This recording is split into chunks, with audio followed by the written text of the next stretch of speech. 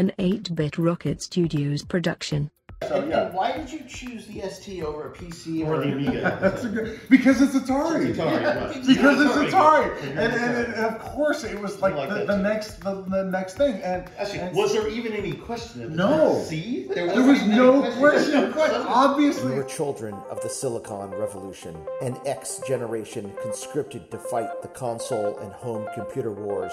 A product of an analog 70s childhood, we came of digital age in the 80s, believing we could affect the world 8 bits at a time. Armed with joysticks, full-stroke keyboards, Jolt Cola, and MTV haircuts, we proceeded into the vertical blank. There, we stayed up late at night, devising incantations from D&D rulebooks and beginners' all-purpose symbolic instruction code. Video games were the match, and programming was the fuse, as the infinite possibilities of the digital world exploded into the internet age to come. We are Generation Atari.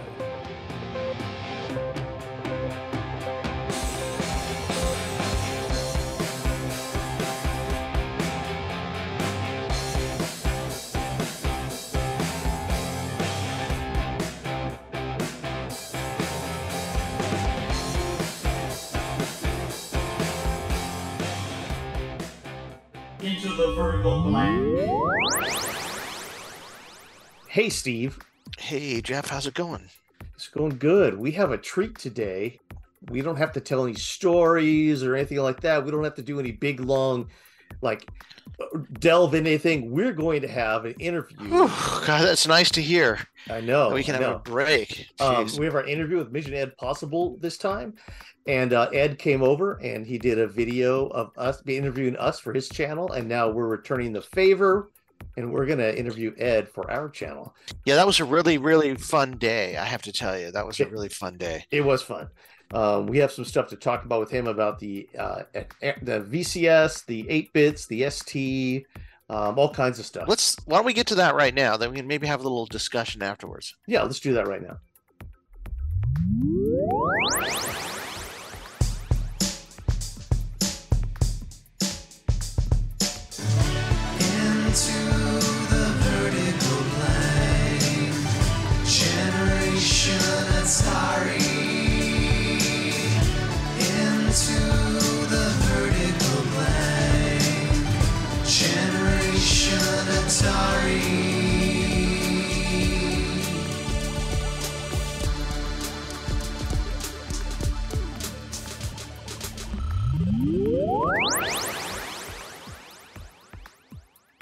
One note, we've tried to fix the echo in this. It's from recording in my living room.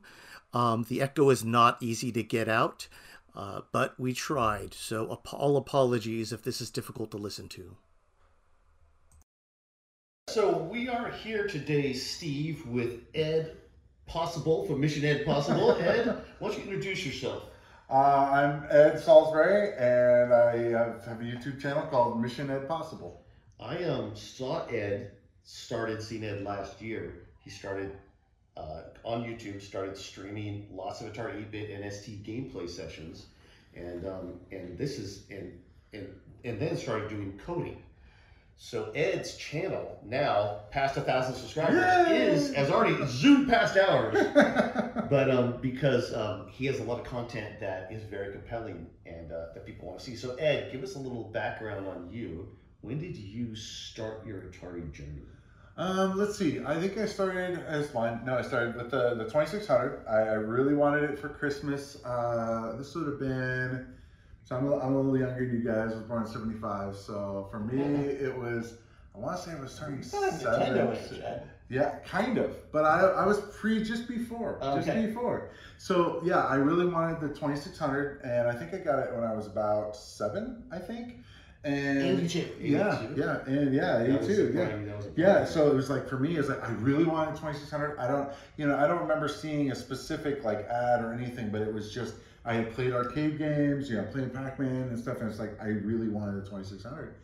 And so I was like, I really want it, and I got it for Christmas, and it was just like, epic. It was a 4-switch, so time of the, it was that 81, that 1980 version, I believe. Yes, we had the 81 version. With combat, not those are when they made 5 million of those. Yes. And it shipped them out to every Exactly. Gemco, Fedco. Still, Target. still wood grain Exactly. finish, but with the 4-switch. Yes. I know, and somewhere I know the name of that. I've totally Yeah, forgotten. 2600A. Yeah, Yeah, exactly. Yeah. So wait, so that's really interesting. So you knew you wanted Atari, but how did you know you wanted Atari? Like, what You did know, you think and I believe of don't Atari? know because, well, my cousin was really into Atari as well, but he had the computers and stuff. He never had the 2600. And so for me, and I don't know if it's just like, well, I knew Atari and then I knew I had to have this thing. I think a 7-year-old seeing all those keys. It's Yeah, like, I want the yeah. thing that I just stick a cartridge in. Yeah, well, for me, at that point, and I don't remember when, I also wanted to make video games. Of course. And so for me, the 2600 was kind of a stepping stone to computers, and that was the thing. It was, yes, I love video games and getting the 2600, but what I really wanted was, an Atari 800. Yeah. Got a 400 instead. 400 flying machine. Did you, on the 2600, when you saw there was a basic programming cartridge, did that excite you? Not really, because I was like, how are we going to be able to do this, And it's like, I remember seeing a prototype at one point in a magazine of a keyboard, like an actual Graduate, keyboard. that's the Exactly, Graduate, yeah, that's the Graduate, yeah. And it was a thing, it was like, oh, that'd be actually really cool. I had no idea the capabilities of the machine. There's like no way it could actually do anything with it unless you put on a whole other computer on top of it. Yeah. So for me, it was just a stepping stone. I wanted to get into the computer. And one of the issues I also had was, I had played the arcade games. The 2600 versions of those were always kind of lacking. And so I always felt like, like we were talking about Pac-Man before, it's just kind of like, but then, for me, it was the computer. When you got the 400, so with the 400, that must have been, how old were you when you got the 400? I think I was 9. So it was 84. just, yeah. So with the 400, I also got a 410 program there we go. I was going to ask, so what came with your 400? Yeah, a 410 program recorder, a basic cartridge, and I had the programmer. You had the I had yeah. the programmer, Yeah, so I had that manual that was not written for learning at all. The spiral. Yes, I have that the too, free. yeah. I actually still have it as well. And it was like I was actually recently going through it. I'm going. No wonder I couldn't understand. Yeah, no, this the as a Commodore kid. guys are so lucky because apparently with the Commodore 64, the manual is amazing. Yeah. Really? When it comes to teaching how to program. It's like the Lots of kids learned because of that. Oh, when wow. the Atari 130XE came out, the manual was close. Yeah. But the Commodore one came with a lot of stuff in it, and we didn't like the Atari 8-bit. They were like, wanted to hide it from you, right? That was it. Like it barely even came with when you Atari 800 and 400 didn't go with the basic cartridge like the program. Yeah, you had to There's get actually that. nothing you could do with that at the box. Yeah. Memo pad. No. That's The what you first- could use. Remember we were lucky because our 800 came secondhand from our dad's Oh, right. friend. So you had a which bunch came of with stuff. It was amazing. Yeah. But the one thing we knew is that the book Your Atari Computer was the book to get. Did you get that? No, and that's the thing. I really didn't have. See, I grew up in a very small town. We didn't have stores with Atari stuff in it, really. Oh man. And so, like, so for me, it was kind of, I was really cloistered in our area. And, I did have my cousin and his friend that did have Atari stuff, but I didn't really get to hang out with them much and be able to learn much. So I was really kind of working in a vacuum. And I had, basic, and I had the manual, and I just was trying to figure stuff out. I also had subscriptions to magazines. Yeah. What are your So favorites? like Family Computing, Enter, there was a couple other magazines I had. So I didn't have Compute. Yeah, That would've been Antic and Analog would have been perfect. Oh, Antic would have been amazing. My cousin had Antic, and I'm like, oh wow, this is so cool. So I did so many type-in programs on a 400, mind you. And it was funny. Saving them to tape, too. Exactly. My saving to tape and then just loading and just waiting and maybe it'll work. I had started on basic then, and it was challenging. But then I think a year or two later, I got a 130XE. That was like the epitome. Once I got that and a 1050 drive. So for me, it's like now I am rocking. So yeah. So you and a 1027 too. My parents, they went crazy one year. that's great. Yeah, during Christmas time, that was the only time I ever got anything was Christmas time. Right? Well, they Us too, right? Yeah, it's pretty just much always right. the That's- thing, right? That's how it was back then. Yeah. So I got 1027 letter quality printer. And funny enough, I was just talking to a friend of mine about this thing. He was like, letter quality? I don't understand what the... And I was trying to explain to him, it was like, take a typewriter, but only make it be able to print stuff. And I was talking about the fact that none of these actually exist that work. Yeah, they're all destroyed from time, you know? And but yeah, an Atari writer. I did get Atari. Yes, writer I loved too. Atari So it was writer. like I can Alan also type Alda. stuff. Yeah, there you go. Yeah. So you had the Atari 8-bit. Yeah. That means you had it for quite a number of years. Yes. What were your favorite games on the Atari 100? On the 8-bit, I played a lot of Asteroids. Asteroids. I did really like Asteroids on the 8-bit. Four-player version. Yes, exactly. People ask the question, do you know the reason why it's blue?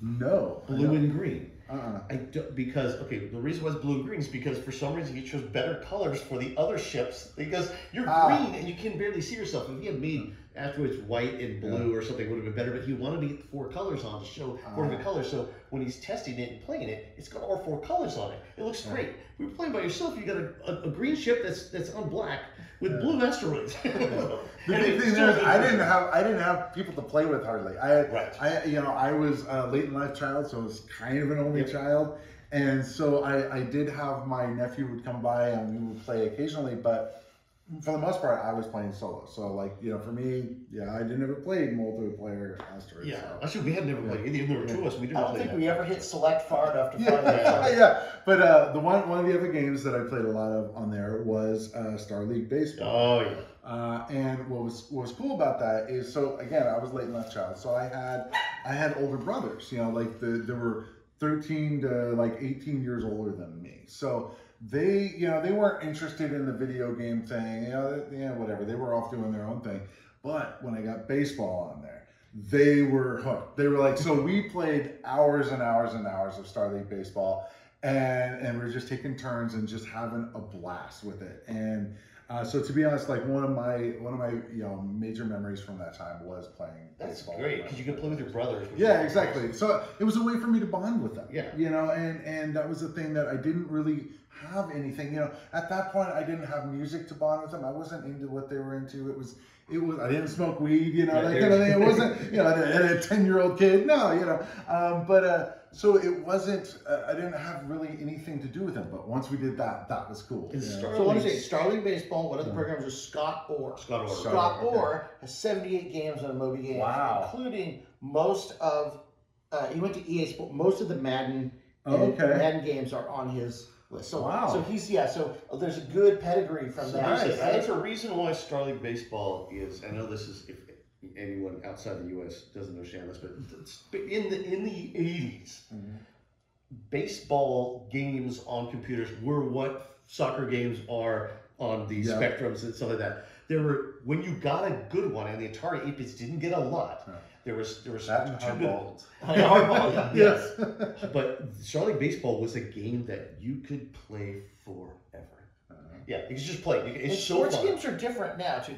You'll see. It's funny when I'll go to a retro game store and you'll see all the NES Plus sports games. They're all just for $1, $5, right? I mean, nobody cares about sports games. But for us, actual sports games, we watched the evolution of the sports games from home run to up to like Star League. And for us, each sports game has its own things that we love about it, and they aren't like I would buy a mint copy of Star League. I would spend a lot of money on that, right? Whereas a lot of people wouldn't, other people, they don't understand like sports games weren't done year over year. There wasn't a new updated version. So for us, sports games actually hold a different place. So any other baseball? Like you mentioned hardball. Hardball is good. And then what? Do you ever play micro league baseball? It's just probably once or twice, but that was the one I had. So it was like I had Star League baseball. That was the one, and that's the one I played. We hacked micro league baseball. Well, and micro league was a stats game though. Yeah. Right. That's So it's like a player manager. We hacked it. So anyway. So we had ways to make it so that I don't know why we'd hack it, but we hacked it in a way. I'll explain hacking to it later. I don't want to do it. Hacking micro baseball is really fun. Something for another discussion. Oh yeah, sure. Anyway, so you're in your journey with the Atari 8-bit, and during that journey, the NES is coming out and things like that. What happens with your friends that are now getting NESs, but you have an Atari 130 XT? Yeah, at that you can't point, even buy new software for this computer anymore, except for maybe Federated Group, which I don't even know if there was one anywhere. No. So first of all, first question, your people I don't know, I'm saying friends in quotes because I have no idea if they were like mean kids or not, but they have NESs. But what's going on in your head when you see these things? It definitely pangs of jealousy of kind of like looking like, wow, that's really cool. But there is stuff that I had on my computer that they didn't have. Exactly. Things like obviously like Super Mario Brothers platform games, that wasn't a thing on the 8-bit really. But I had Spy vs. Spy. Do you have Spy vs. Spy? Do you have some of these iconic things? Iconic for us, but for them, they don't have any concept of it. And so I personally Miner 2049. Miner 2049. That's iconic. Yeah, it is. Yeah, but it didn't have scrolling. No. So at that point, it was. Yes, and I remember we had rented one from like the video store, and we played like Casino Kid for like forever, and some other games, Tetris and stuff, and it was cool. But what's funny is I never really felt like I wanted to get rid of my computer to go to an NES. Right. It was always like, okay, that's neat, but nah, I'm good. I didn't really feel like enough like jealousy to want to switch. Did the Atari 8-bit with the letter quality printer and Atari Writer, how did that affect your schooling when you finally were in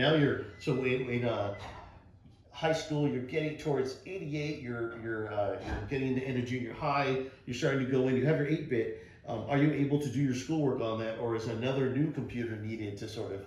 Not really. At that point, I was, I did a lot of papers on Atari Writer. It's funny. I think I still have one of the papers that I printed out. That's awesome. And I did a folder, and I did a cover on the print shop and stuff. And I think I colored it. That was really fun. Oh yeah, the print shop was like a killer app that I never had. Unfortunately, it was one. But you never had. No, actually, I never even had it. Yeah, I had it. It was the one at the school. It was like I didn't ever have it at home, but it was like I'd always print out banners and all that crap. But yeah, I was like printing a sign, for the cover and stuff. It was like I still have it somewhere, but.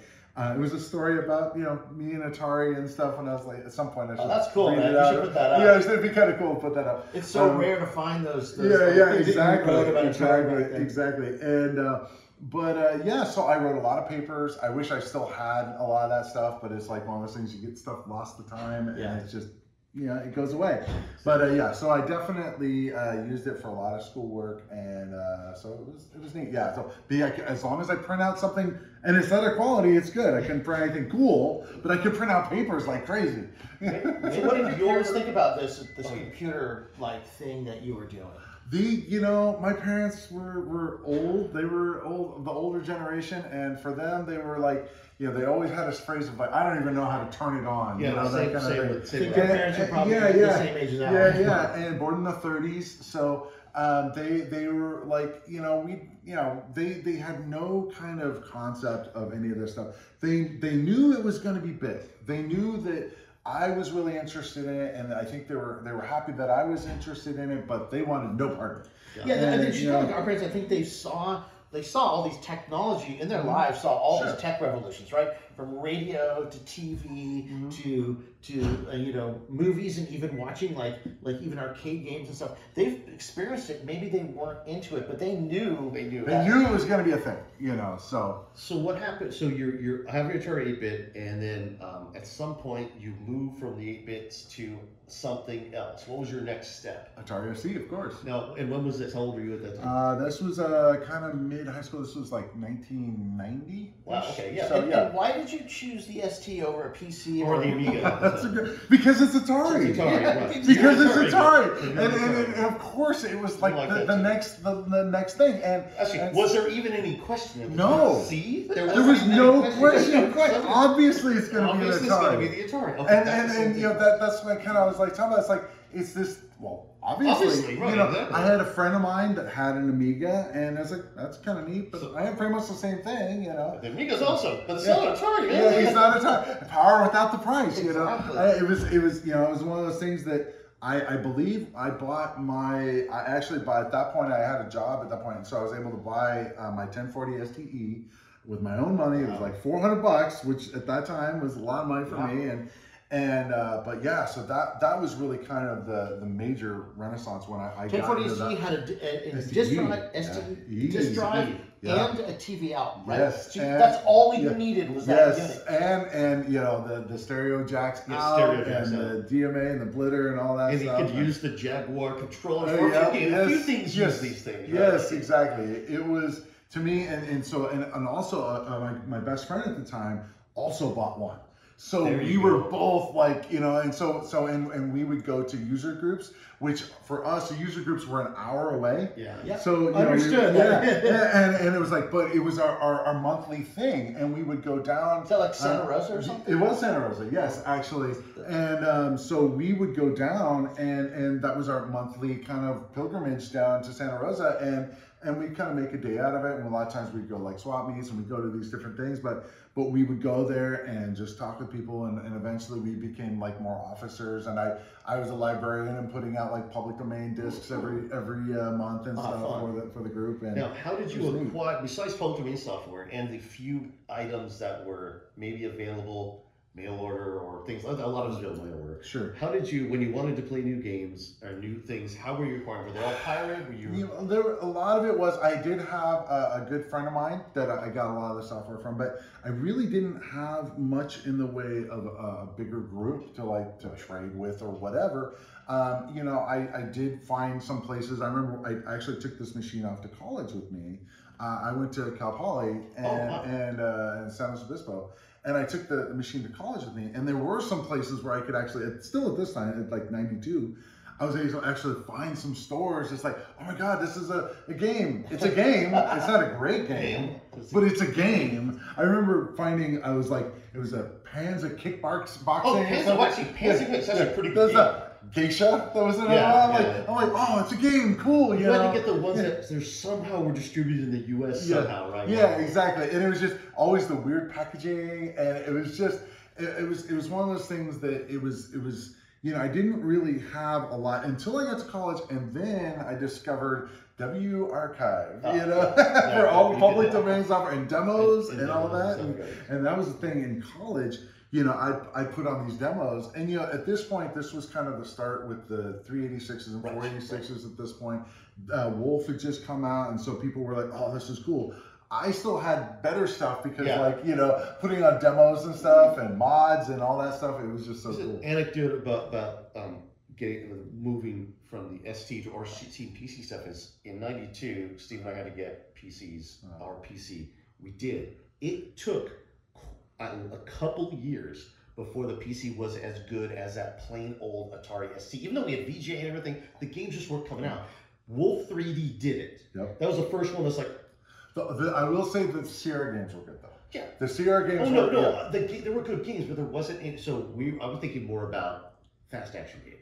The PC. Point and click games. Yeah. On the PC, there's lots of good games. But it's like trying to emulate that ST experience, and obviously the STE demos, they were making that thing do stuff that you wouldn't even see on a VGA machine. Yes, exactly, and that was the thing. So I had people like play, watching demos and stuff. We played games. We had 8-player games of Chaos going, and that was epic. We would play games all the time. And the cool thing was, I was the only one with an ST in the area, so I thought. What was funny is I actually was on like Usenet or something, or one of the groups from it was like a local San Luis Obispo thing, and they were having like a MIDI maze party. And I'm like, what? And they had like 10 guys with STs. I'm like, hell yeah! And I brought my ST. So we played at like a 10 system MIDI maze at this guy's house. And I'm like, this is cool. I was like in like heaven, you know. It was so weird having, you know, really my one people. of the first person shooters. Yeah, right? exactly. Having my people here. And it's so weird because it was not, that wasn't a thing. No, it wasn't a thing, and it was just LAN parties didn't exist. Yeah, This exactly. was not a thing. That There was a LAN online party. First-person shooter gaming. That was the one. Right? Yeah. Okay, so what did this this whole love of Atari and what did that do for your career? So, you know, as I had mentioned, I always wanted to be a video game designer. You know, I wanted to be a developer. Always. It's like, it's, I know it's not unique. Everybody wants, you know, it's like not everybody, but a lot of people, they want to do it. From our generation, not. Yeah. There were, if you knew, I think now it is because all these kids grew up with Nintendo. Sure. No, but I think the percentages are probably the same. Yeah. It's just that the percentage of people from our generation, there's less people, but a lot of them wanted to be video game designers. I think now, I think you same amount of kids. It's just there's so many more that it seemingly not. I just remember, you know, wanting to do that, and so I knew that going through school that, well, I need to go get a degree in computer science. Well, obviously that's what you do, right? And so everything was going up to that, and I went off to college, and you know, I didn't really try to make a whole bunch of stuff on my own. You know, I did mess around with like GFA Basic, but I didn't really have like the information. You know, we didn't have the internet there to be able to look stuff up, and you know, it's like there was always this gap. Again, we talked about like the gap of what I have and what I need to have to get to a point where I can do something.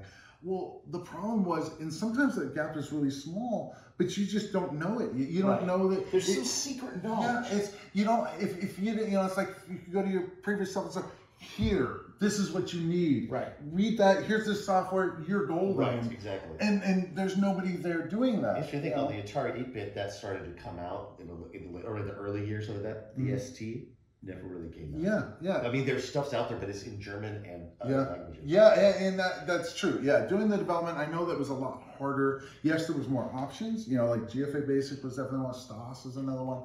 But yeah, like doing assembly, that wasn't a thing. C was available. I remember I had a compiler, but I didn't know how to actually, you know, make it do what I wanted to do, and not having the manual, you know, that kind of thing, little thing like the manual, to make it so that you can do it. It was always this gap, and so for me, going, you know, I went to school, and I was like, and you know, I was 17 years old, getting away from home for the first time.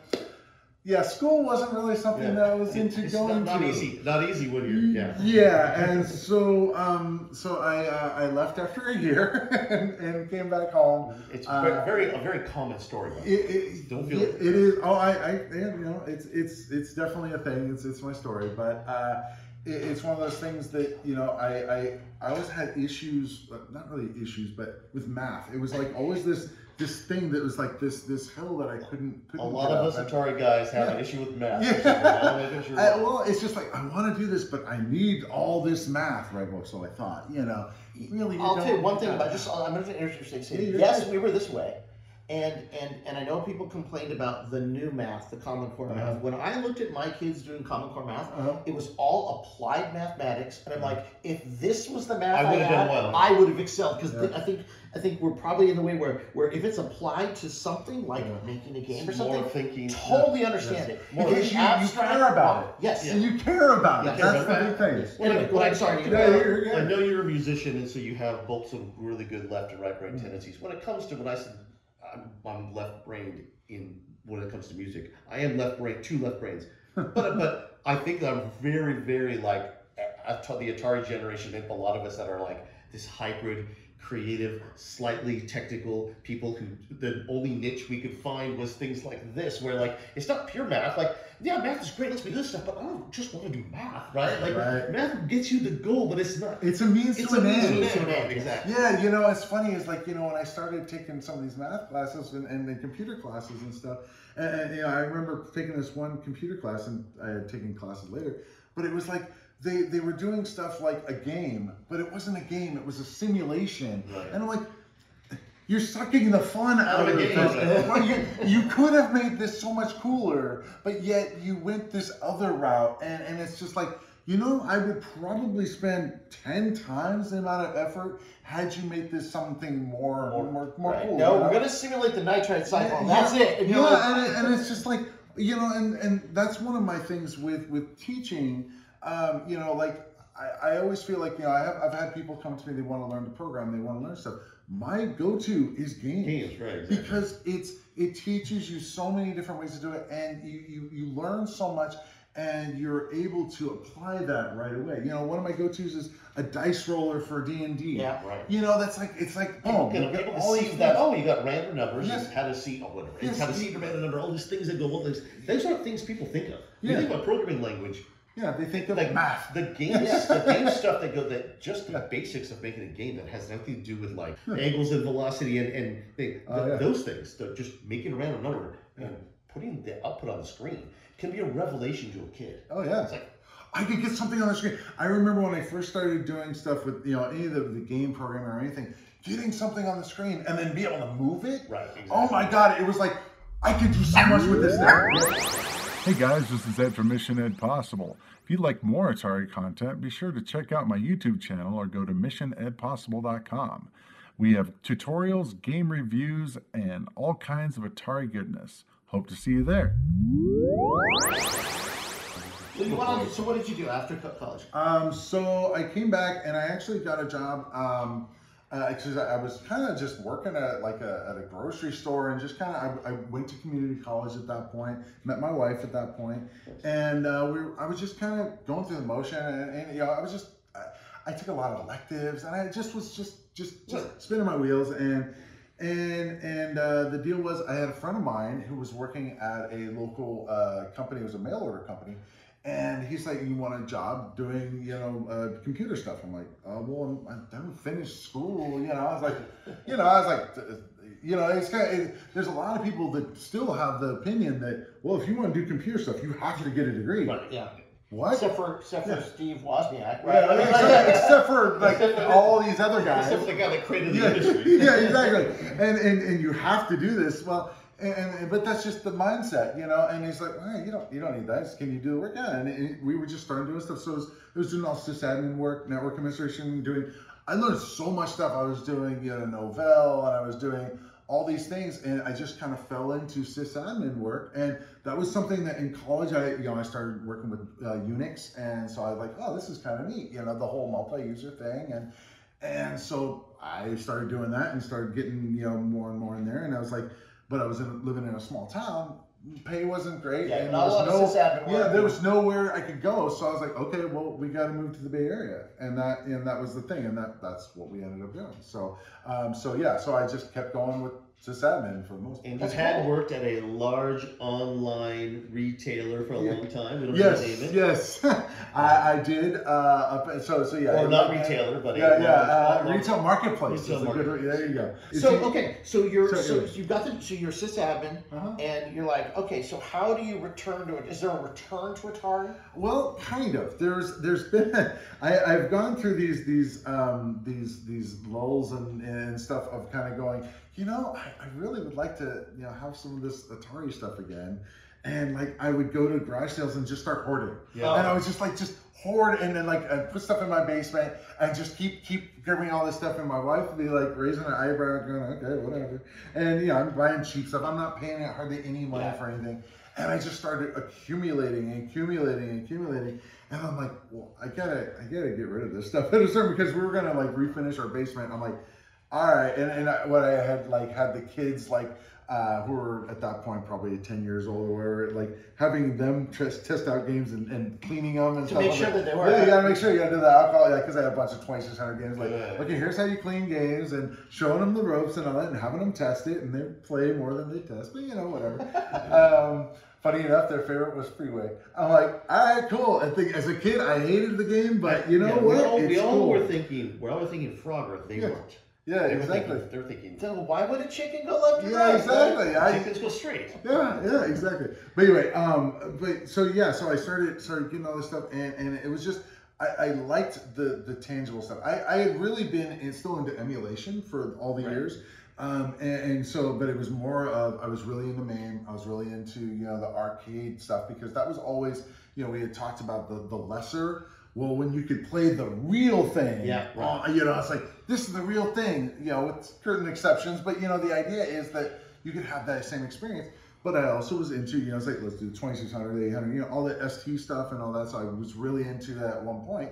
And then it kind of fell off, I had sold them a bunch of stuff. And then I started getting back into it. It's just this roller coaster thing. And I really wish I'd have just kept everything. Yeah. That would be great. But I also would need a whole other house to hold it all. So I remember being really eBay in like 2001. I remember going, hey, you know what? I'd like to get Atari 100 again. I remember looking at some of those listings. There were like hundreds of boxed games. Someone's selling their entire system, and it's like $100.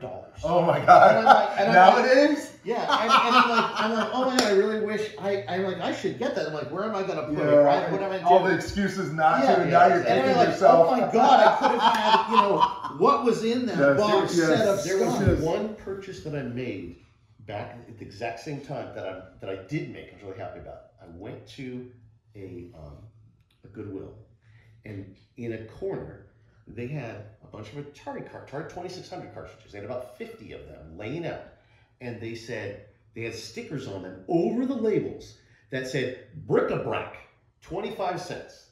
And so I got like 10 of them that I liked, and I went back and said, I'm getting all 50. So I still have all 50, nice. but I had to get all those labels because it's like, was it on cartridge only? On the cart. They're okay. on the cartridge. Yeah, not in the box. But still, it was cool that they just didn't know what they were. They just threw it up in the electronic. That doesn't happen anymore. There was one of you guys talking about that. You only bought like 2 of them. Oh, that was the 5200 games at the 99-cent store. There were only 2. At the 99-cent store? Yeah, yes, I got Berserk and Pac-Man. Oh, okay. Yeah, there were only 2 different ones, but you could have got multiple. Yeah. No, what I mean is there were only 2 of them. Oh, there were. Yeah. So now so you're getting into programming now. This is what you're doing. So you made you start forget that. Your YouTube channel. So you get into games. So when does this start? So the YouTube channel I started back 2 years now. 2 years ago. A friend of mine and I were like, we wanted to do something on YouTube, just because it's like, well, that's what people are doing, and we didn't really have kind of ideas of exactly what we wanted to do. It was originally we were kind of thinking of something like a gamified challenges kind of thing. And so I started doing, I wanted to get healthy, so I was working out. So we were filming workouts, and so my first videos on there were all about like learning new things and doing things where I would I would level up, and so I actually had like level up things. Video game. Yeah. So it was like gamification, and the problem was that it was cool, but it didn't fit any particular audience, and so it was like we were like, okay, well, we'll put up some videos. We didn't really know what we're doing. I did one with like cold shower challenge, and I had a few different ones, and we were like, let's just try different things. And one of the ones that was kind of a one that showed a little bit of promise was I did some Go programming videos. I was like, let me do was it Advent of Code with Go. And I was like, because I had done a little bit of Go, and I did some Go for work and stuff, and so I was like, I can do this. And so I was just learning it, and I was really just like, let me learn it on film, which was not really a great way to do a video, but whatever. I did that, and the deal was that I found that these videos were actually kind of showing more promise, and I was like, maybe doing more instructional kind of videos, and some of it's instructional, but it's also not. It's like learn with me kind of thing. It's like, because I'm not claiming to be an expert at anything, Right. you know, that I do. Understand. But it's like when I started doing the adventure series, it was kind of like, you know what? I'm learning a bunch of stuff here. I would like to share this with other people, because I felt like once I kind of broke through that gap, like I was talking about, of having the information I needed, the problem was I found like there was a lot of content out there, but it wasn't in a easily digestible form. They would show you a little bit of information, but it's like, well, what's the next step? Or in some cases, what's the first step? What's the first step? Yeah, because that's always a hard thing. It's like, you know, if somebody goes, here's a completed game, good luck. Yeah. It's like, where do you begin? Where do you begin? Yeah, and that's the hardest part. It's funny, Jeff and I learned that in the 2000s. We started a website where we put up tutorials to make games, like game development tutorials in Flash, and we got the amazing engagement for like 5 or 6 years, because people wanted to come learn how to do stuff. And what we learned was, and we actually made some games and put them up for viral stuff. We never really made much money on them, even if they were played like millions of times.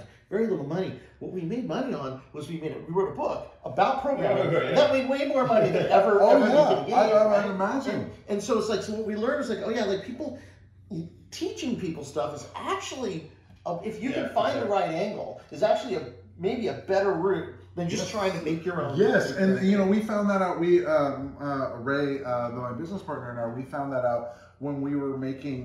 We made a game on Steam, and we're actually going to be re-releasing it soon. Oh, that's cool. And we found, like, you know, because it was in Unity, and we found that there's a whole like marketplace of all of these plugins and stuff that you could get, and people were selling those. And what's funny is, so stuff that's adjacent or helping other people will make you more money than the thing. Yes, thing, you know, right, and exactly. you're like, wow, that's interesting. Yeah, and so it's like, so it's kind of like you're selling the dream. You're selling Yeah, a dream. yeah, You're yeah, selling exactly. ambition. You're selling. Yeah. You're helping them with that. So I remember one of the things we made the most money off was I made an engine on. There's a place you can sell game engine to make a Pac-Man game, okay. and it had some pretty elaborate, but doesn't matter. I just sold 300 copies of that at $10 a piece. Right? Oh, We made- wow. So over a while, that's fueled our hours paying for our hosting for Nice. a while. Yeah. So You gave all the code away. I gave all the, but I had to give away all the code. That's Right? the thing, but yeah, but that's part of the process. That's kind of, it's a very different way of thinking. You know, it's the normal thing of like, no, we need to keep all this close to our chest. We got to release this and then sell a bunch of copies and stuff. It's like, actually, you don't need If to. you're lucky, if Yeah. you're lucky, you can do it. Yeah. Right? If you were lucky. If you're lucky, if Yeah. you're not, then you won't make any money. So Yeah. so you started this as a roguelike. How many episodes are So you doing? wait. What? So you're making programming videos now? Oh, okay. Is this for the 8-bit? Yes. Okay. Sorry, 8-bit. And assembly language, assembly all on language. his. Amazing. I'm Yes. gonna start watching these. Yes. So tell me about it. How did you Okay, so the idea was that, as I was mentioning, there's this gap of saying, you know, okay, you know, I've read a lot of the books, you know, David Atari and all these different books, and it's all really cool, but it doesn't actually give you a project like you're going It's not through. step by step. There's Yeah. no, like, It's a lot of ways that, you know, if you look at modern teaching of programming, at least online, not in school, but online, it's like, we're going to make a Twitter client, you know, that's like the one that comment, or we're going to make a to-do list, you know, these are like programming, you know, how we learn a language. And the deal is, it's showing you, and the good ones are showing you soup to nuts, everything you need to do, not just showing you bits and pieces. And the problem is like, yeah, if you're good, you can kind of go, okay, this is all I need and whatever. If you've already done it before, you can get the pieces. But if you need to know step by step everything you need to do, there's a lot of times they don't have any hand holding on that. And I was finding that a lot because I had wanted to do an assembly language game on the Atari 8-bit, because, you know, we had talked about it. It's like that was kind of the holy grail at that time of, basic sucks, I want to make something in assembly, and everything I could find out there, even books, everything was like, oh, showing basic program, basic, you know, oh, you need display list stuff, basic. I'm like, damn it, I want assembly. Yeah, and it's like, and I understand, you know, why, because basic's easy and assembly's hard. That's total bull. It's one of those things that, you know, it's one of those things that I needed to show the path as I was learning it, because I was like going, hey, all I need to do is do this one piece and connect the dots here. this is information that people would like. I'll tell you and I why. don't think people are doing this. You know? Assemblies. No, that sounds amazing. That's the thing. You're actually doing what you actually. One of the great things about what you're doing is you're doing what we all have needed, but you're putting it together. Yes. Because I would read through assembly language books, and I think purposely they would leave the thing out you needed. This is the thing. Yeah. You make some code, and it's like, well, how do I run it? Yeah. And they're all, oh, you poke the memory location into here, and it's like, no, I want to put it on a disk as an exe and run it. Oh, well, you go into DOS and you say L and you give it the location. No, I want to make an exe and run. You know what I mean? Like, how do I do the one thing that I want to do so I can have a program? Yes. In BASIC, I can even it's in compiled BASIC, I can compile it into a PRG and it runs, or a COM and it runs. Yeah. Where do I make my COM file? And it's like, so anyway, you don't have to do it that way. That's one of the great things about things like Pinball Construction Set and STOS and even they give you packaging. If you ever play Click and Play for the Windows 3.1, this is made by the STOS guys. You know, all of them have their limitations. Actually, I would say Pinball Construction Set is still probably the most amazing piece of software ever made, but they have the limitations of what you can do. But at the end of the day, you get an exe or you get an executable that you can give to someone, and to people like us, that's the most important thing is having something to show. Like, we want that. So this is amazing. So start with your process. You started with wanting to do that, and I interrupted you. So let's so your goal was to make a game. You got these going, and how did you decide? And I've watched all the videos. I still have not been able to implement any because I haven't had time. But you start very simple, but you're actually, the game you're making is very complex. So explain how you wanted to make this, because it's got all the elements of an Atari. Like, if you watch your video series, you can actually go make almost any game in the Atari 8-bit once you do this. You have multicolored sprites, you have display lists, you have how to make scrolling maps. Like, everything is included in this one roguelike. Of course, and some algorithms that are pretty interesting for doing new things that you have, like the random dungeons and things like that. How did you start? How did I start? Yes. So really, I for whatever reason, I've always wanted to make a roguelike, because it's like Rogue is one of those games that I've just always loved it on how much detail that was in it from such an early time, and so it was like, of course, I didn't want to try to make everything in there. There's so many things in there. It's like, no. But I wanted to make something substantial, and I didn't want to make like the typical games that people make. I've gone through, our last game was the Falling Blocks game. All these kind of games that are very typical that people do. It's like, I want to make this kind of game. So I was just like, well, one of the things that I was learning about was the fact that you can use the character sets as tiles. Right. And I was like, okay, so a tile-based game. And then, so because in the mode that we're using, it's actually, half of a character. So it's actually only 4x8 wide. And it's like, okay, we got to use 2 of those to make a tile that's square, And so I started kind of thinking about how that was going to work together. And once I could get like, 4/5 colors on the screen at once with all these tiles, I started thinking, it's like, oh wow, I can make all kinds of games. So are you moving? Is the character moving 4 pixels at a time then? The character does not move. The map moves 8 pixels at a time. Okay. Yes, the character is standard like Ultima style, where it actually the UI looks very Ultima-like. That's fine. And the character is fixed, and the map moves around him. And so I'm not dealing with animation of like up down. I will be adding more for the player missile, but the player is a player of the player missile graphics. The background is all character based. So using Antic Mode 5 for most of us, because it's square pixels and all that.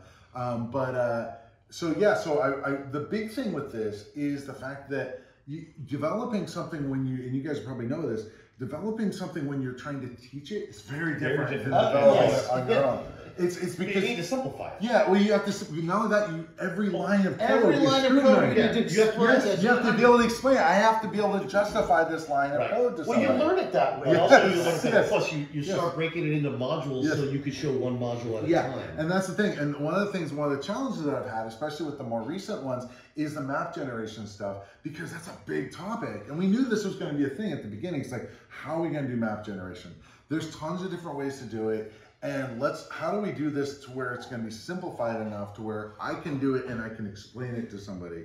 And so the deal was, though, that it's going to be like 3 or 4 videos, and we're like on episode 3 of that, of doing this map generation. How do I break it up so that I don't break the guy's game while they're developing? Right. You know? Okay, so they do all this stuff, and then they're waiting for the next Yeah, episode. because it doesn't run anymore. Yeah, exactly. It's like, every time you're done, you have something they could run. yes, exactly. And that was the idea. It's like, okay, so now you have a little bit more. Now you have a little bit more. And now today we're going to be doing this to add doors, and we're going to add this stuff to add more rooms. Yeah, and all when we that were stuff. writing books, it's exactly the Yeah, same thing. yeah. It's like you At the end of people a know chapter, they you're like, have to run it. uh-oh, they Yeah. have to be able to run it at the Yeah. end. Yeah, and you can paint yourself into a corner, and you know it's challenging, but it's cool. You know, it's one of those things that we've talked about in our videos of, do we want to do more tutorials? And it's like, tutorials are cool, but the problem with them is they're not really entertaining from a point of view of, if you are in the mindset of, I want to make a game for this platform, doing this kind of thing, great. But if you're into just, I just want to watch something cool on YouTube, Right, exactly. watching a 20, 30, 40 episode series that's a half hour, 45 minutes each, probably not high on your list. You know, you want something, a 10-minute like show and tell of going, well, first I did this, and this I did, and boom, there's a game. Yay! You know? Let's talk about that a little bit. So in your YouTube endeavors, it's hard, you know. It's at one point we're like, let's just make things that are 6 minutes long, because that's what all people are gonna watch, right? So we started doing these crack the seal things. They're really short, but like, you know, that are like, you know, just having Cracking fun. the Seal 6 minute long, and then the gameplay 6 Right, minute long. but This there's- one is like 6 minutes. But in other times, you know, like we were putting our whole podcast episodes up, and they're just like one image that runs the whole. I'm like, who's gonna want to watch that? Like, that doesn't seem right. So like, how are you finding like the balance of the content, you know, from long to short, and what should be inside and whatnot?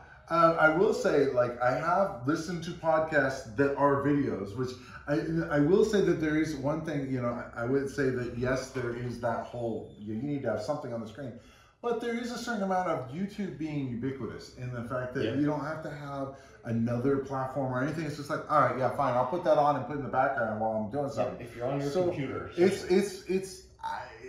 valuable. I think it's a valuable thing. And there is one thing, podcasts, no matter how people have distributed them and know how many podcast readers you have and listeners and platforms and stuff, they're still not easy to find.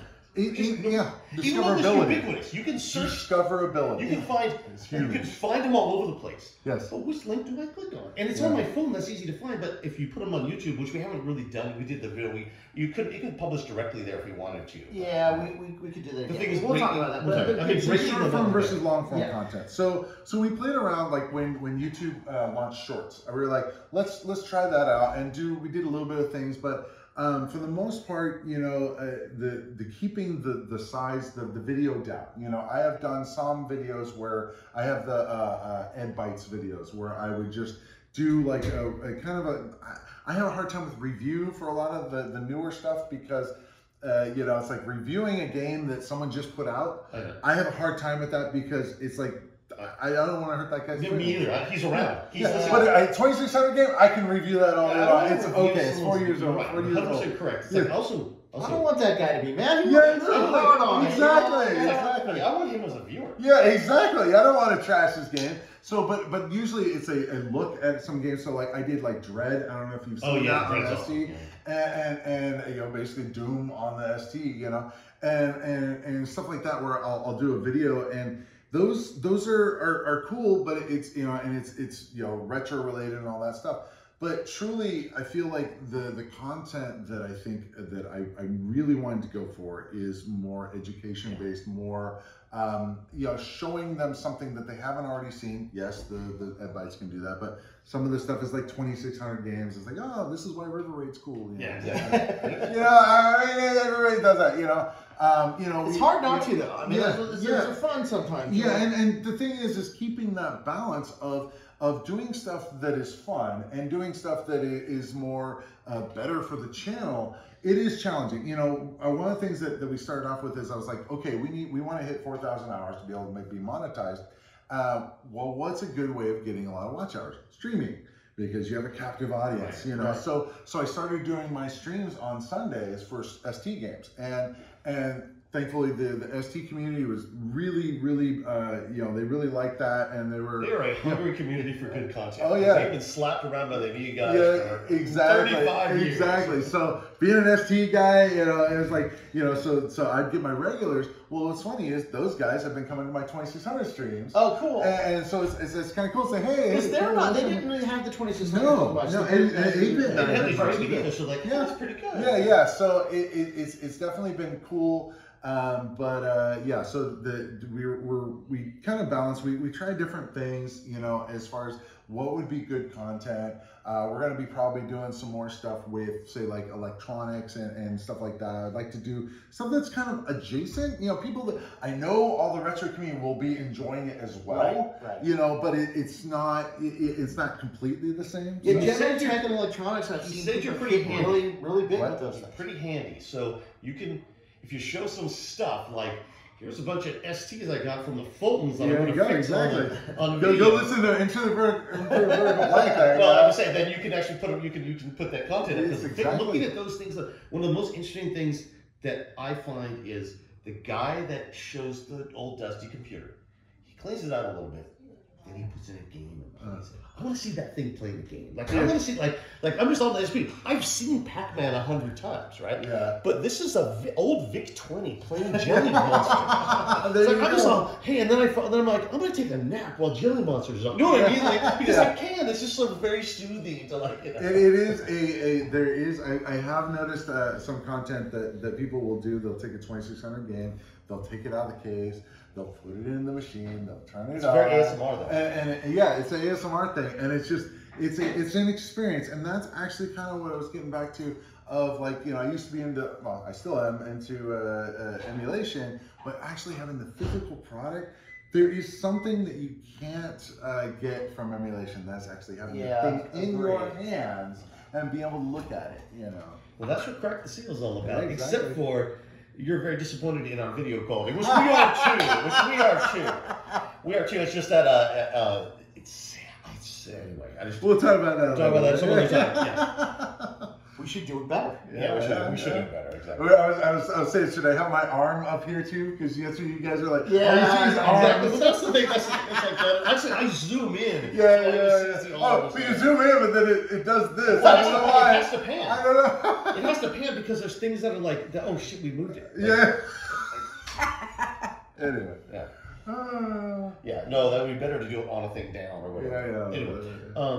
Yeah. Anyway. So there's you got the video channel.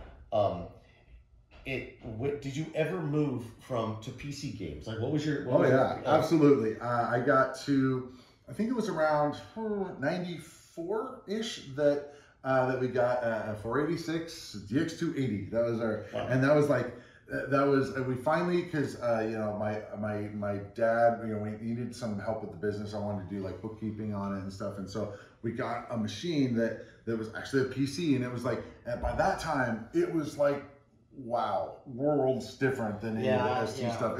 It was a total paradigm shift at that point, you know. And I had seen people, you know, playing Doom and all that, but being able to play those games, you know, Descent and all I know those games. Windows and stuff like my that too, God, yeah. It was so much cooler, and I just remember, you know, at that point the CD-ROM was starting out there. It was like Seventh Guest, you know, stuff like that. And it was just a completely different game at that point. And so, yeah, so at that point, pretty much ST was gone. You know, Well, there was no reason. There was to a mess with point, ST. and people like to they like to hit on Windows 95 and stuff like that.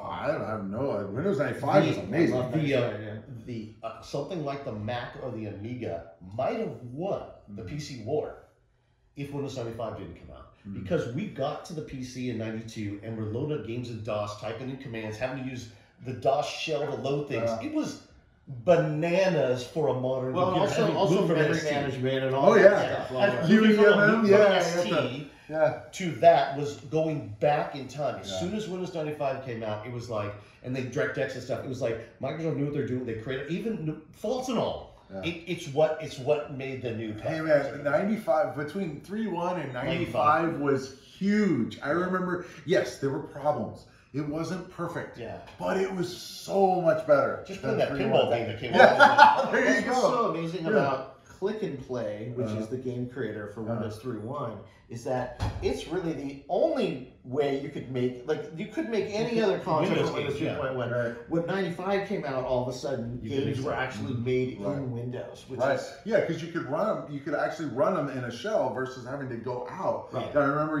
Q95, running I had quick, that. I had- and being able to launch it from within Windows. This was a It was weird a big concept. deal. Yeah. Because we come from an ST where, like, you put in the disk, you launch things, Yeah.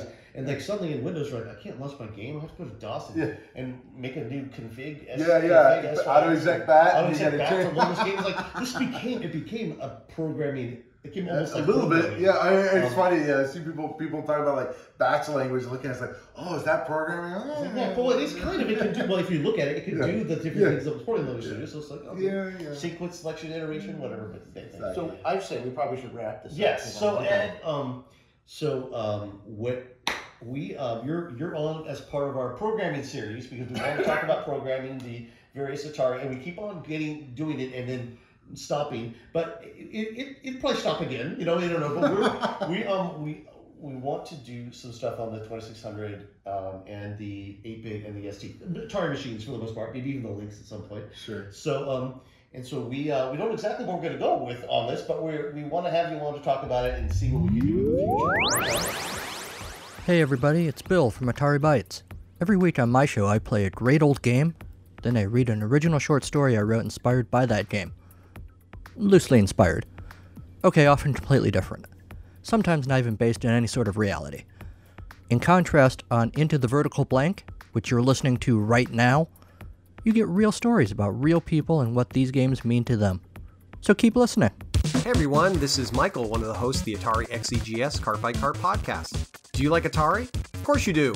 What about the 8-bit computer line? It was one of the best. Well, how about you consider joining Bill, David, Kieran, and myself as we review the cartridge-based games for Atari's 8-bit computer line. We also review budget games which are mostly released only in the UK. But that's not all. We also dig up game history, share personal experiences, and perform questionable comedy. You'll get all of that and for free just by listening to us on either iTunes, Stitcher, Google Play Music, Player FM, or from our website at xegs8bit.com. That's xegs, the number 8bit.com. And when you're done listening, please send us your hate mail, because we really need the feedback so we know someone is tuning in. Hi, this is Ballistic Coffee Boy, host of That Atari Show. On That Atari Show, I feature Atari news, homebrews, game reviews, Atari podcasts, Atari books, interviews with content creators, game developers, and more, as well as have the occasional feature where I focus on one topic or product. On my channel, I also feature breaking Atari news on Atari Newsline, unbox retro goodies on Unboxed, Google over box art and manuals in RTFM, feature general vintage gaming content on BCB, and more. You can find me on YouTube by searching for Ballistic Coffee Boy. That's Ballistic with a K. So get your Java on and let's celebrate Atari, from the 2600 on through to the new Atari VCS. Hope to see you there, fellow Atarians. Have a great one. After you left, Steve, Ed and I went to a barbecue place and had food. That sounds good. But it was the first day of my keto diet. So at the barbecue place, I just ate lots of meat.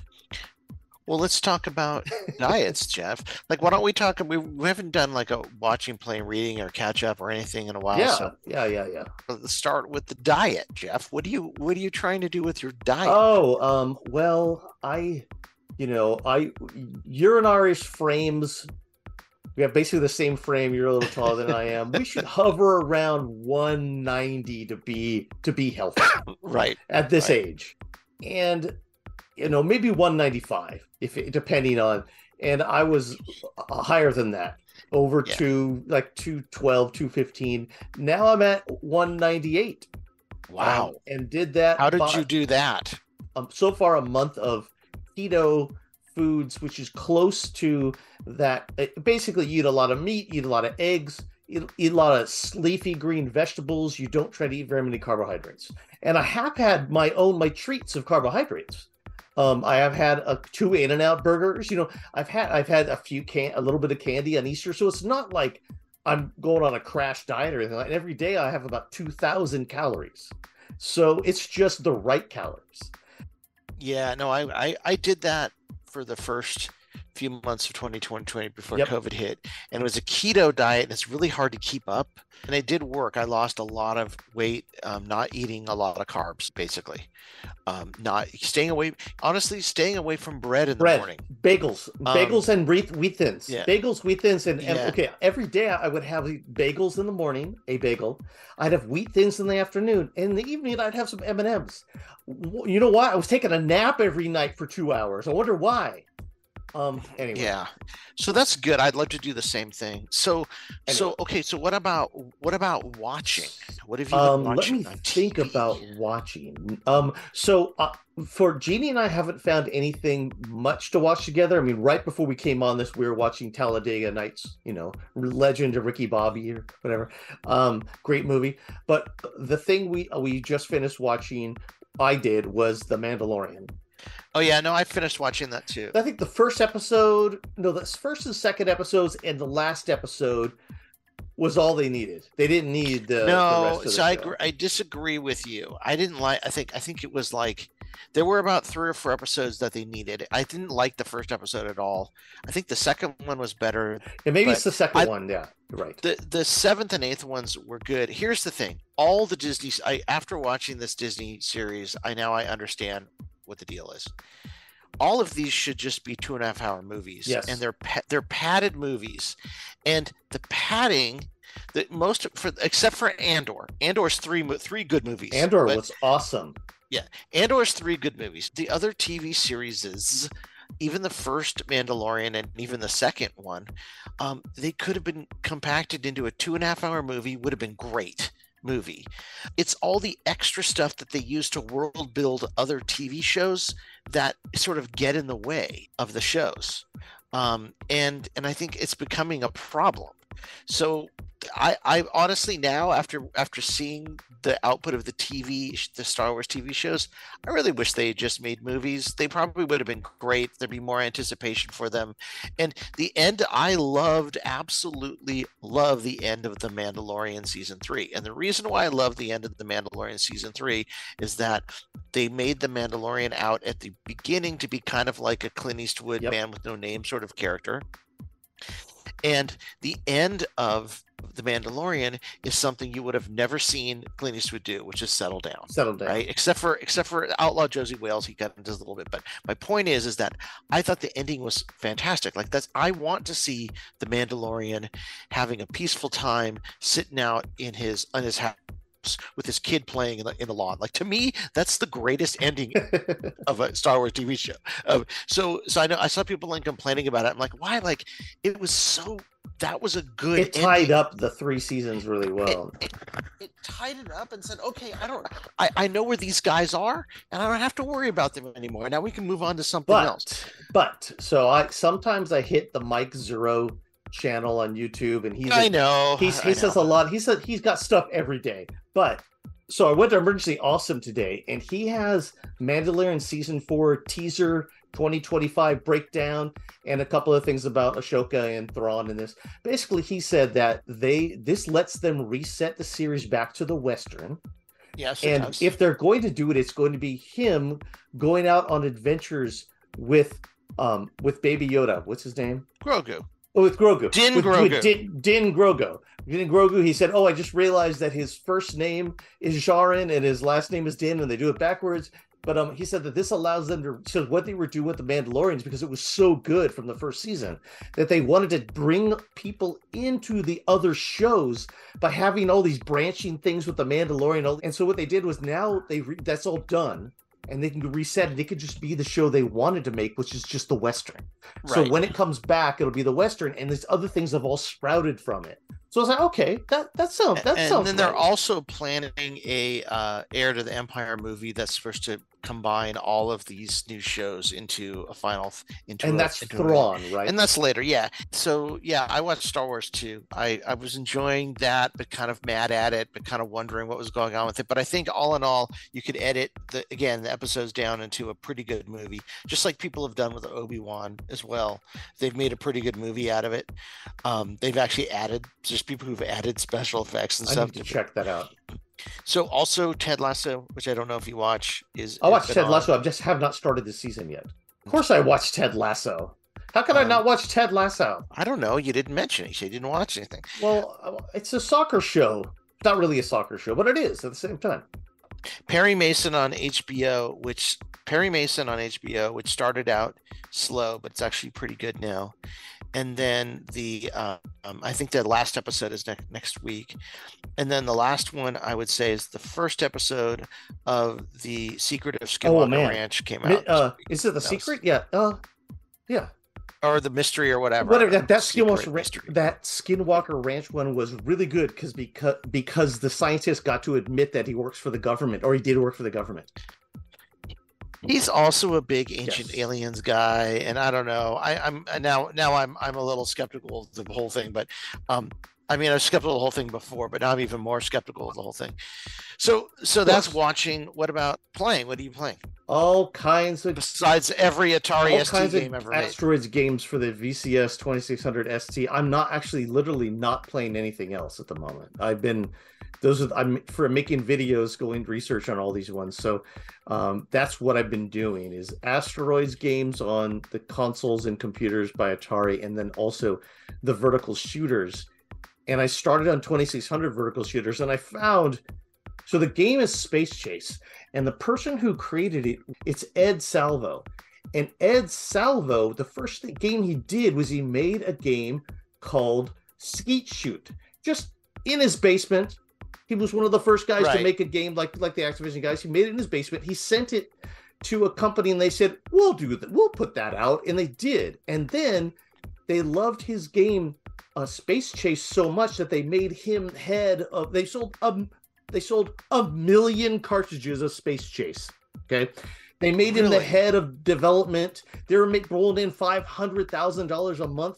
And this company went out of business after only putting out a few 2600 games. You're making $500,000 a month.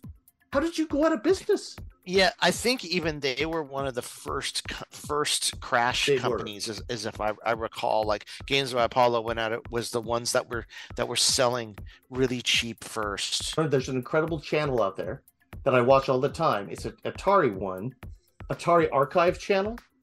He's doing it. His episode 64 is on Space Chase and Space Jockey. So I watched that, and then I went and played Space Chase. I said, "This is great." So I thought maybe I'll do 2600 vertical shooters next. There aren't that many of them, but anyway, check out his channel, Atari Archive. It's a fantastic channel. He's going through all the Atari 2600 cartridges the same way that the guy goes through all the NES cartridges. Very cool. Neat history. Anyway, so that's what I've been doing. What about you playing, Steve? I played some Dungeon Master. I was trying to figure out what to make a new movie about after I did the Lost Freshman Mine one. Our well-reviewed but not quite so successful movie on YouTube. I was trying to think, should I do Dungeon Master? Because I have some interesting stuff about Dungeon Master from FTL. I tried Sundog and tried to play that. Nah, I can't. I like the idea of Sundog, but I can't really play it.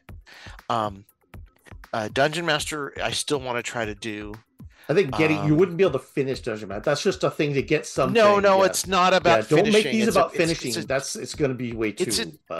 It's a different story. So finishing was that one, but this is a different thing about Dungeon Master.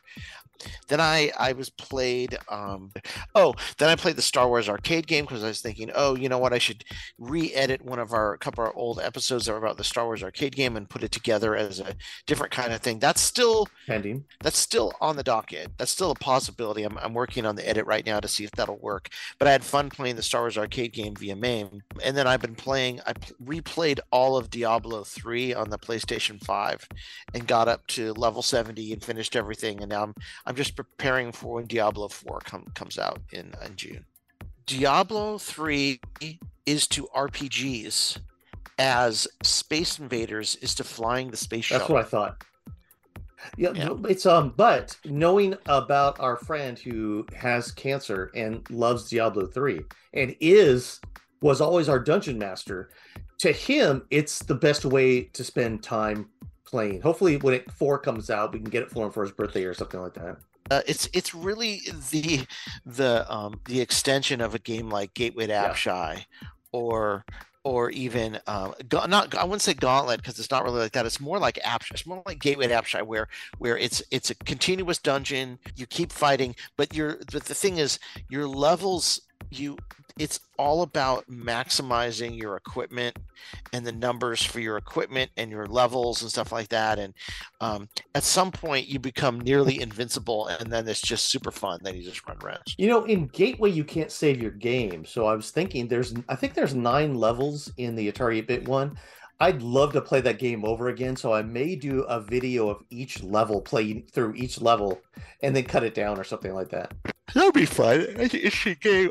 Maybe it'll be a live stream or something like that, because I don't have to edit any videos. The thing about Gateway to Apshai and those games is there is no end game, and so I think it's what they missed back in the day was having an end game or something to have you win the game.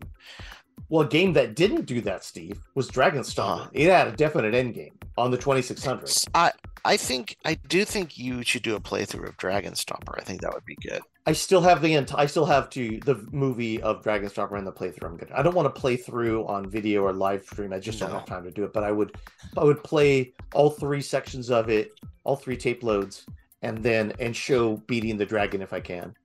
So have you done anything on your own Atari 2600 development, reading the book?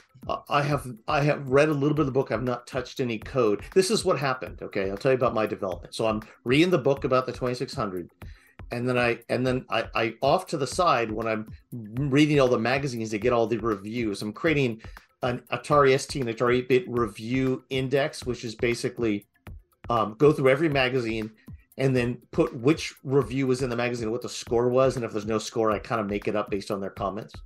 And doing that, I found a basic called High Soft Basic for the ST. So I'm doing the 2600 stuff, and I wonder what High Soft Basic could do. I went over and started researching High Soft Basic with the compiler to see if there's any STE commands in it, and then I stopped doing the 2600 thing for a little while. So that's my problem.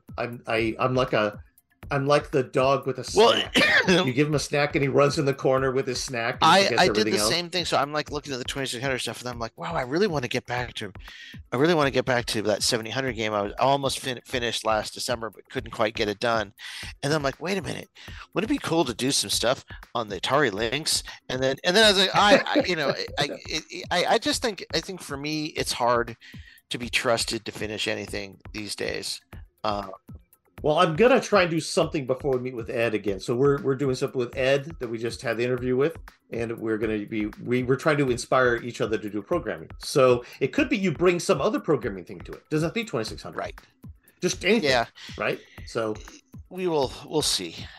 I think any coding thing is going to be fine. I think that if we change that from 2600 to be like the every other whatever we do time frame coding session where we just talk about what we did and show it off, I think it'll be an inspiration for all of us. All right. Well, that's what I'm reading, other than these like 26 leadership books I have to get for work. So I'll tell you what I'm reading. I got a brand new Atari ST book called The ST Game Guide: History, Hardware, and Games. It's the updated version by Carl Morris by Zaffin Books. It is about 253 pages in a sort of an A3, but smaller book. Just incredible color book all about Atari ST games. And it's got some, well, and I'll tell you one thing. Let me tell you one thing, that in the resources, in the back of here in the resources, it says something that I like. It says, let's see, where's the resources? Where can I find the resources? Anyway, in his like places to go visit, he has the Into the Vertical Blank webs. Oh, here it is. Into the Vertical Blank, Joy of Sticks, and Gears of Games websites are the 3 Atari ST. YouTube. Oh, that he that's has nice. in here. It says regularly updated video channel with lots of ST games reviews. That's nice. Good job. Yeah. You did it. Yeah. You're now. Yeah, and I didn't get the book for free because Your name is in the phone book, so now you're an actual person, like in the jerk, phone book, right? like in the jerk. And I definitely am the jerk.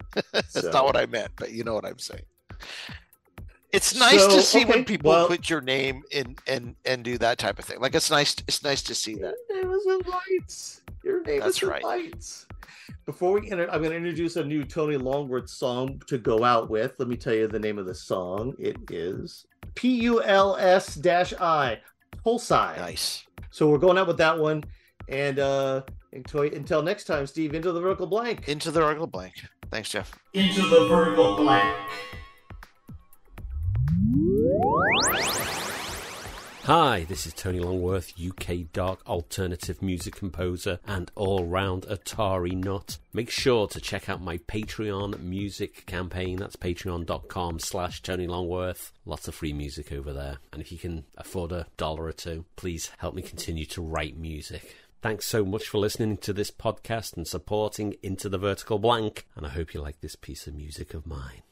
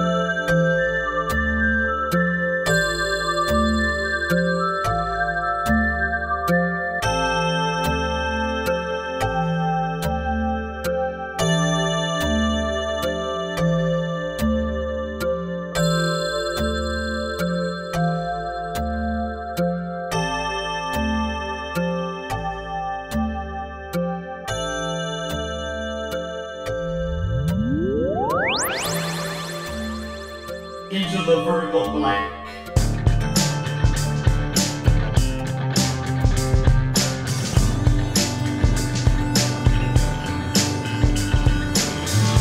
Programmed in BASIC, we explored 8-bit worlds. Pixels crashed onto a digital shore. All our records were scratched, left alone we were latchkey children, terrified of nuclear war.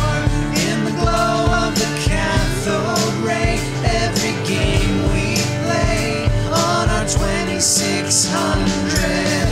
Into the vertical blank, our highest scores have been ranked.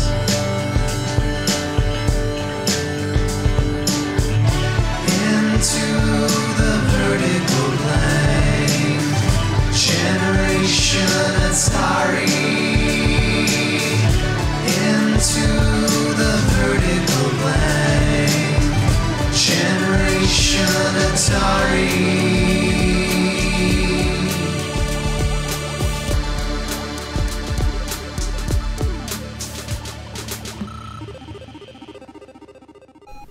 Next frame calculated. Prepare to write new data. V blank ending. An 8-Bit Rocket Studios production.